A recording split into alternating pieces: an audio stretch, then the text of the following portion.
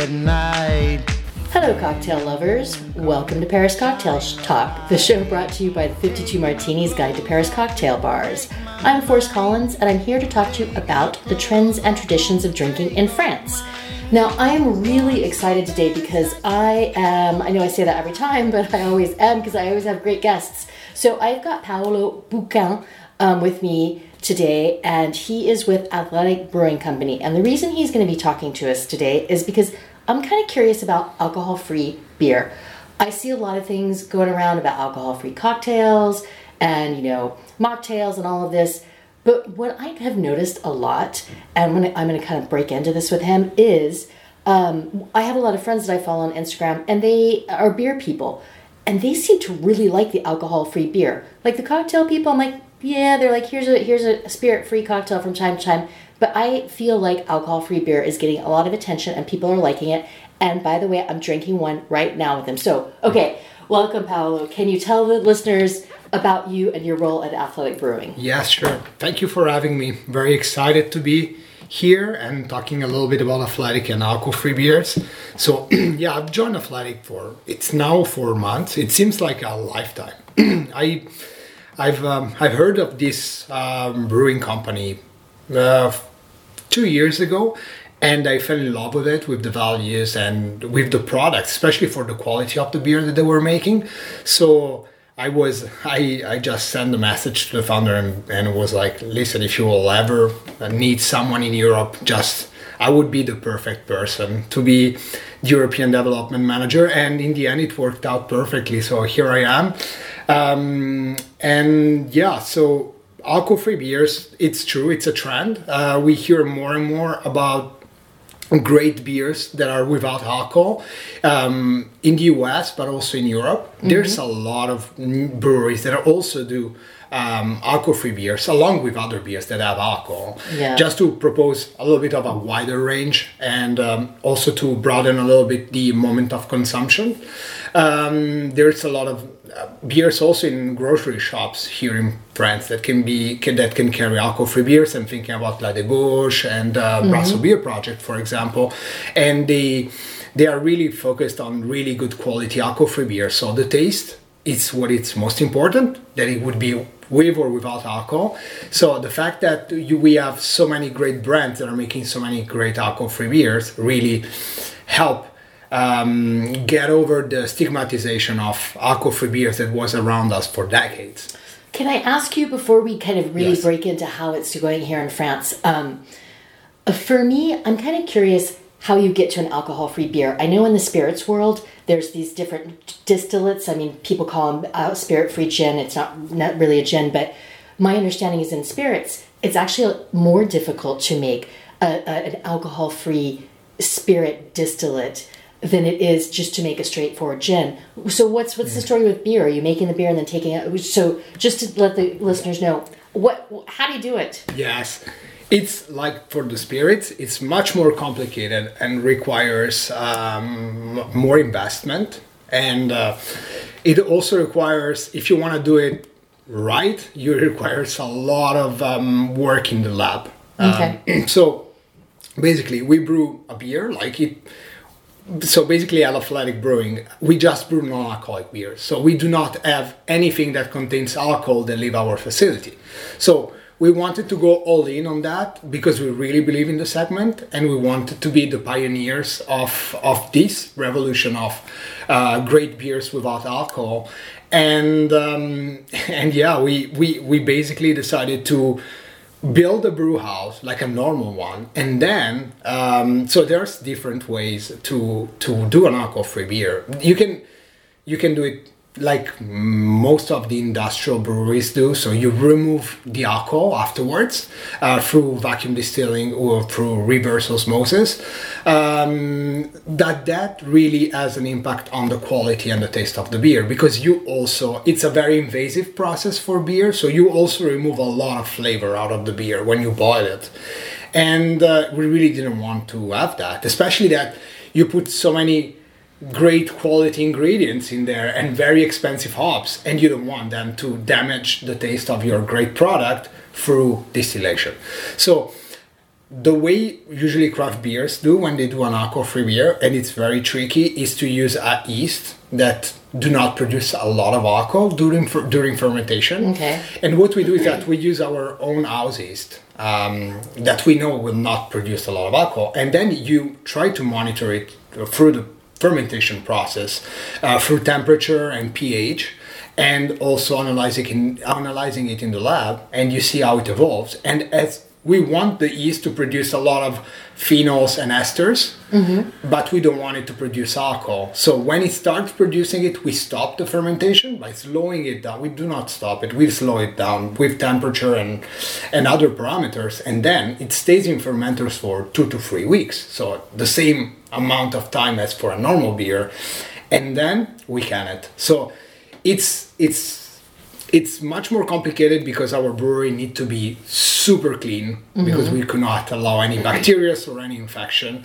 and so it's actually it's more like a food process for beer. So you can definitely eat on the floors at the brewery, and it's also the lab. It's really what it's important. Okay, yeah, it sounds very interesting.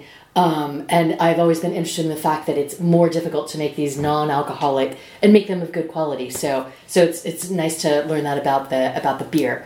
Now, so Athletic Brewing Company is a U.S. based company, Yes. right? And now you're distributing in Europe. Yes. What caused the company to want to expand into Europe, and what is the climate like right now for non-alcoholic, for alcohol-free beers in Europe? Yes. So it started in 2018 in the US as a trial. There was our two co-founders, John and Bill, worked a lot on finding the right way of manufacturing the beer. It's really hard to make, and after attempts, they've really made something that they were proud of, and then they started distributing it, and then it was at first it was really hard to find investments because nobody really believed in the alcohol-free segment. Yeah.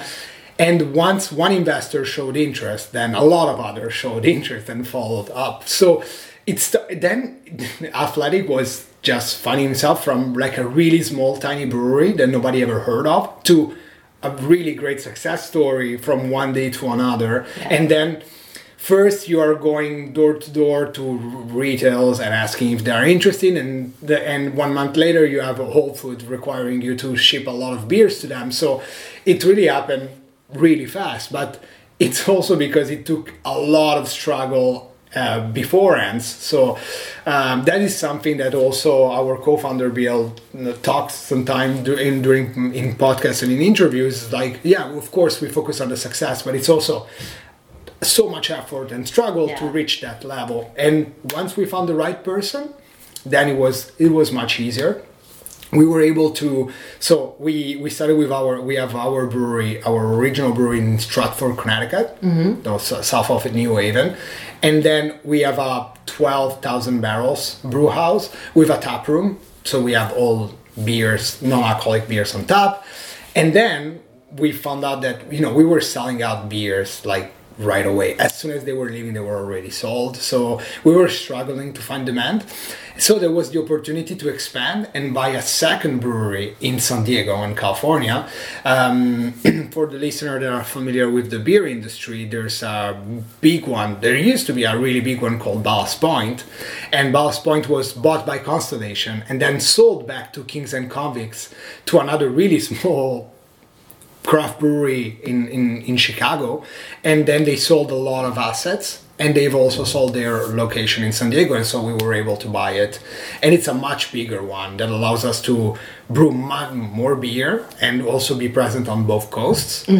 And then another round of investments, we were able to find really great investors. Like we have David Chang from Momofuku in New York that's investing. A lot of athletes. If you guys are into CrossFit, there's Matt Fraser that invested, is one of our investors. Then we have our main one is the founder of Tots, Schuss Tots, because there's similarities with our with what we do with associations, we basically, well, we can talk about it also. Oh, with Todd Shoes, who Joe? Yeah, Todd Shoes, okay. yes. Yeah. So we do give 2% of all our revenues for our Two for the Trail program that support associations for trails and parks. Great. And outdoor activities in order to have encourage people to have these mindful moments outside in the nature. It goes along also with drinking beer without alcohol, this mindfulness in drinking. So yeah, he was very interested in what we were doing with our Two for the Trail, so he wanted to be on board. So yeah, it's really great people to work with, and so that allowed us to have more money and then potentially expand. So it's when Athletic realized that there was potential outside the US. So we started with Canada, because it was the obvious thing to do when you are in the US, it's so close. And then Australia and Europe. So Europe was split in two. There's the UK, and especially after Brexit. So there's the UK operation, then there's the EU operation. And I'm supervising the EU operation.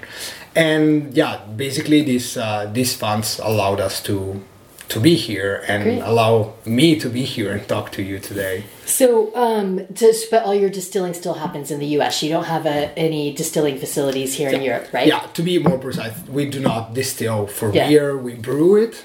There's not distillation. Oh, sorry. Let's say it's normal because I'm used to spirits too. Of course, yes. So it's like this, but we do brew everything in U.S. and then we ship everything over, which is a huge pain because it's, especially now after COVID with it's really hard to ship beer outside the US. Everything was focused for the US to imports rather than exports. So it takes some time, additional time at additional cost, but still we managed to bring something over, which is great. Well, that's exciting. So what has the reception in France been like? Are the French is the French drinking public receptive to non-alcoholic beers in general? What's your feeling? More and more receptive.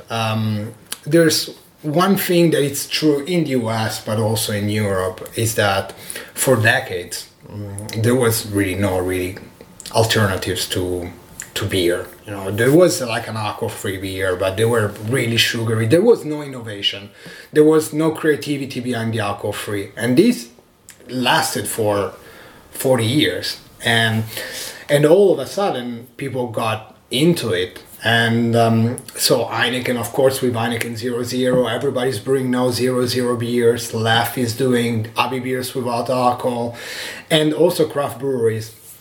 The difficult thing for craft breweries is that it really requires additional steps and additional costs. So usually what they do is that they brew in a brewery that's specialized in that. Like, for example, in Belgium at the Proof, it's where most of the breweries brew their own alcohol-free beer because they're used to make alcohol-free beers there. And so due to the fact that the beers taste better and better, and there's a wide variety of beer styles, people are diversifying their consumption for alcohol-free, because beforehand you had just a non-alcoholic, really sugary lager, which was a choice of constraints. It's like, oh man, I have to drive, I need to drink this beer. Nobody was excited about it. Now people can drink an IPA, a pale ale, or a golden, or a West Coast IPA, a Asia IPA, or a Berliner Weisse with raspberry, and it's really this innovation in taste and styles that really I think captivated a lot of attention. So for example, at Athletic we brewed over 80 different beers in 2021. So it's really important to give a lot of different styles, because it's different moments during the day where you want a particular type of taste. And I think that this is the key to really diversifying flavor. But the most important thing, and I think it's paramount in Europe, is taste. If the beer doesn't taste great, then could be a great brand, could be potential a big trend, but people will not buy it. Sure. I mean, yeah, people can only it can only stand on the trend legs for so long. Yes. But I think also, my understanding just in general with drinking, not globally, because I don't know all the stats globally, but I think in the U.S. and in a lot of Europe is also younger generations are drinking less alcohol. Yes. So focusing more on flavor and quality and kind of choosing their moments when they're going for alcohol. So do you find that that there is a specific type of audience that's like really seeking out your beer? Is it like athletes, or is it beer lovers who just can't drink beer all day? Or what, do you have a feeling for kind of who your best market is? I think it's a little bit of everything. So you have people that are into sports, and right after sports they want to drink a beer. It's a really great way to end a workout. It's especially because beers, ours, are very low in sugar and very low in calories, and so it's a great way to get mineral and potassium, and also to hydrate yourself without the alcohol. Beer is great after a workout. It's just the alcohol is the problem, the biggest problem. So people that are working out, doing sports, can be not necessarily athletes, can be after a jog, after a small run, or after a small workout at the gym.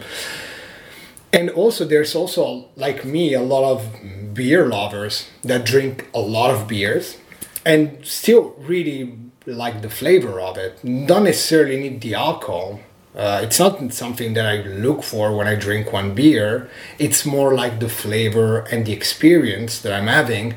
And it's a great way to have great alcohol-free products because it allows you to get the same experience, the same flavor, the same pleasure, but without the alcohol. So you can drink it lunch, of course. You can drink it during the afternoon, during breakfast as well. I know that some people do it. But also in the evening, and it's a great way also, not necessarily to be like, okay, I wanna go full on sober. I can start with an alcohol-free beer and then drink alcohol, and then it's a great way to limit yourself, but also hydrate yourself during that evening. And what I like to do, because I think that most of the people now realize how damaging is to have a hangover the day after, and how impactful it is on your personal and professional life when you realize that you're a little bit tipsy, but you still want to enjoy it and really be in the moment and really be present in the bar. You can switch to an alcohol-free beer that still gives you the same flavor and taste and experience. It doesn't make you feel you're an outlier, you are someone that is not part of the overall experience that you're living, but still gives you a great product that you where you enjoy the flavor. So that's a great way also to avoid hangovers the next day. Yeah, well, and I agree, and I think my listeners know I'm definitely not a beer expert. I spend a lot of time drinking other alcoholic drinks, but I have drank a lot of beer in my life. And what I do think, and why I think, as I mentioned earlier, that a lot of the beer people that I follow online are liking it so much is because you really are getting, for me, it feels like the same experience, the same sort of level of like that little bit of bitterness that you were talking about that you get in this one that we're drinking, and you don't really feel like you're missing out. Whereas like with non-alcoholic cocktails, you really lose out on the heat of the alcohol, honestly, which is a factor in the drink. So, but with beer, it's so stretched out, if you know what I mean. So, and then also you still have that bitterness. Yes. So I think that, well, it depends, I'm sure, on which alcohol-free, non-alcoholic beer you're talking about. But in this particular case, yeah, that's interesting. And I think I felt like in the past, like, and I'm talking 15 years ago or maybe 20 years ago, there was this real tendency for people to be really upping the alcohol level in their beers. And there's these beers that are 7% or 12% or, crazy things like that. So yeah, it's kind of nice to see it going in an opposite direction. Do you think there's anything, I mean, other than the alcohol and the slight inebriation, is there anything that an alcohol-free beer can't do that a regular beer can't do? I think that not really, apart from the alcohol. There's a really, really great article on the New Yorker. It's a journalist that went sober, and he went to the tap room, and and he went to our tap room and he drank a pint on the counter directly from on draft. And the fact of being around your friends or people and talking and chatting and having a pint and recreate this moment of conviviality that is around the bar, it gets you inebriated, even if there's no alcohol in it. I've always thought about that. Yes. I've always thought, I wonder what would happen if I had a party Yeah. and I just served everybody non-alcoholic Yes. beers, but I didn't tell them. I haven't done that, anybody, so if you've been to my house and, I haven't done the switcheroo, Yeah. but yeah, I do think that there's a lot more factors. There's sort of this Pavlovian response to sure. I feel the bitterness of beer. I have that flavor. I'm automatically relaxed. I'm automatically a little looser, even if there's not alcohol involved. I mean, I'm clearly not a scientist, but I can only imagine that that's the case. So yeah, I think that's really interesting. So why don't you talk specifically about the beers that you've got two different versions here in France. Why don't you tell the listeners a little bit about them specifically? Yes, of course. So we do currently have our golden, which is called Upside Down. It's a golden, super easy drinking, very accessible, with a little bit of bitterness at the end, a lot of really great hops from the West Coast. It's from organic malts. We really pay attention. The Upside Down is also gluten free, and then we have our Run Wild, which is our West Coast IPA, so it has a little bit more body. We do use specialty malts in that, and then we hop it and we dry hop it, and we wanted really to have the same long-lasting flavor and bitterness at the end that lingers. Really wanted the same flavor, the same bite, and something that has body. And then, as you said, hops really help us giving this bitterness and allows us to cut a little bit the sweetness from the malt, so it creates a much more balanced beer, even if it's without alcohol. So it's an advantage that other products will not have. So other non-alcoholic products will not have. So that's the two of them that I have. Planning to bring more. The main reason why we started with those two is that they are our best sellers, the one that won the most awards.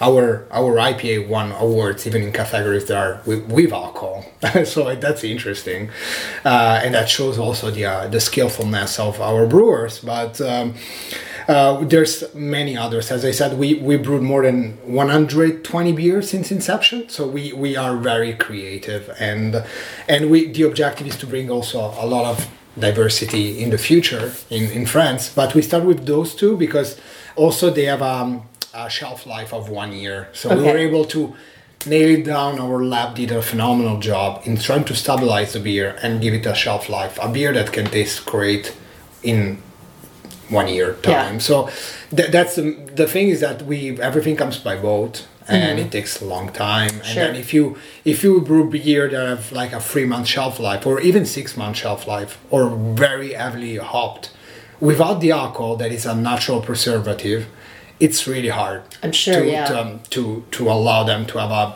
really extended shelf life. So if people want to try your product, I have listeners primarily in the US, the UK, and here in France. So I'm assuming they can go to your website and find points. But for my listeners here in Paris, are there bars or shops or places that they can go right away and try stuff? Yes, so we of course have our own e-commerce website, but we also partner up with DBI, Distributeur des Brasseries Indépendantes. And we are present in all the craft beer bar and also some cocktail bars. So they told me that Candelaria and the Marie Celeste will have them. Great. So there's Liquiderie, there's Carburant, there's Fauve. There's a lot of beer bars that have it.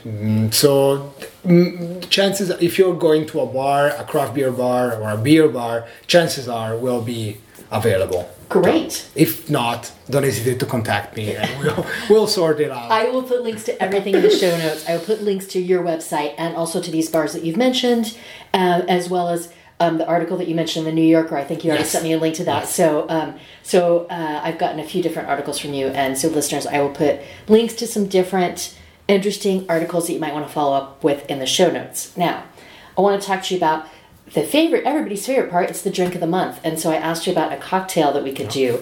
And you shared a couple with me. Do you want to tell the listeners the recipe, or would you like me to?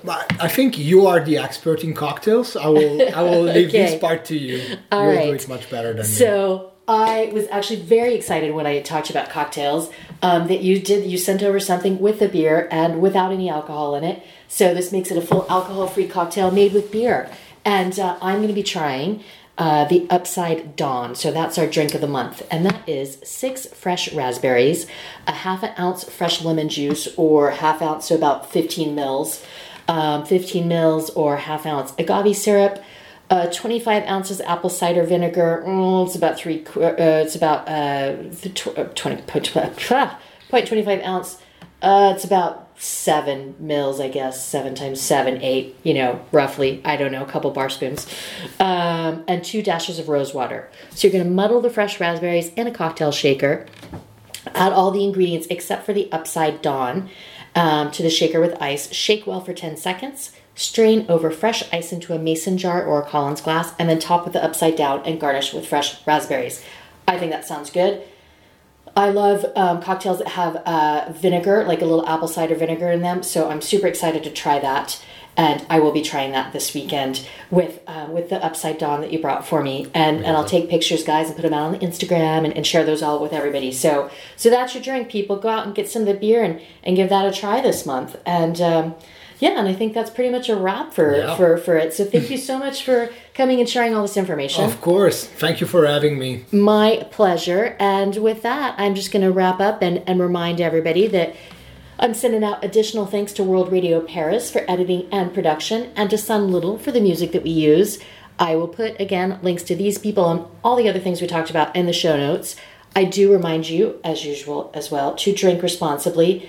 And finally, if you do like what we're doing here, don't hesitate to go over to iTunes or wherever you get your podcasts and leave a review, because I understand that's how other people hear about me.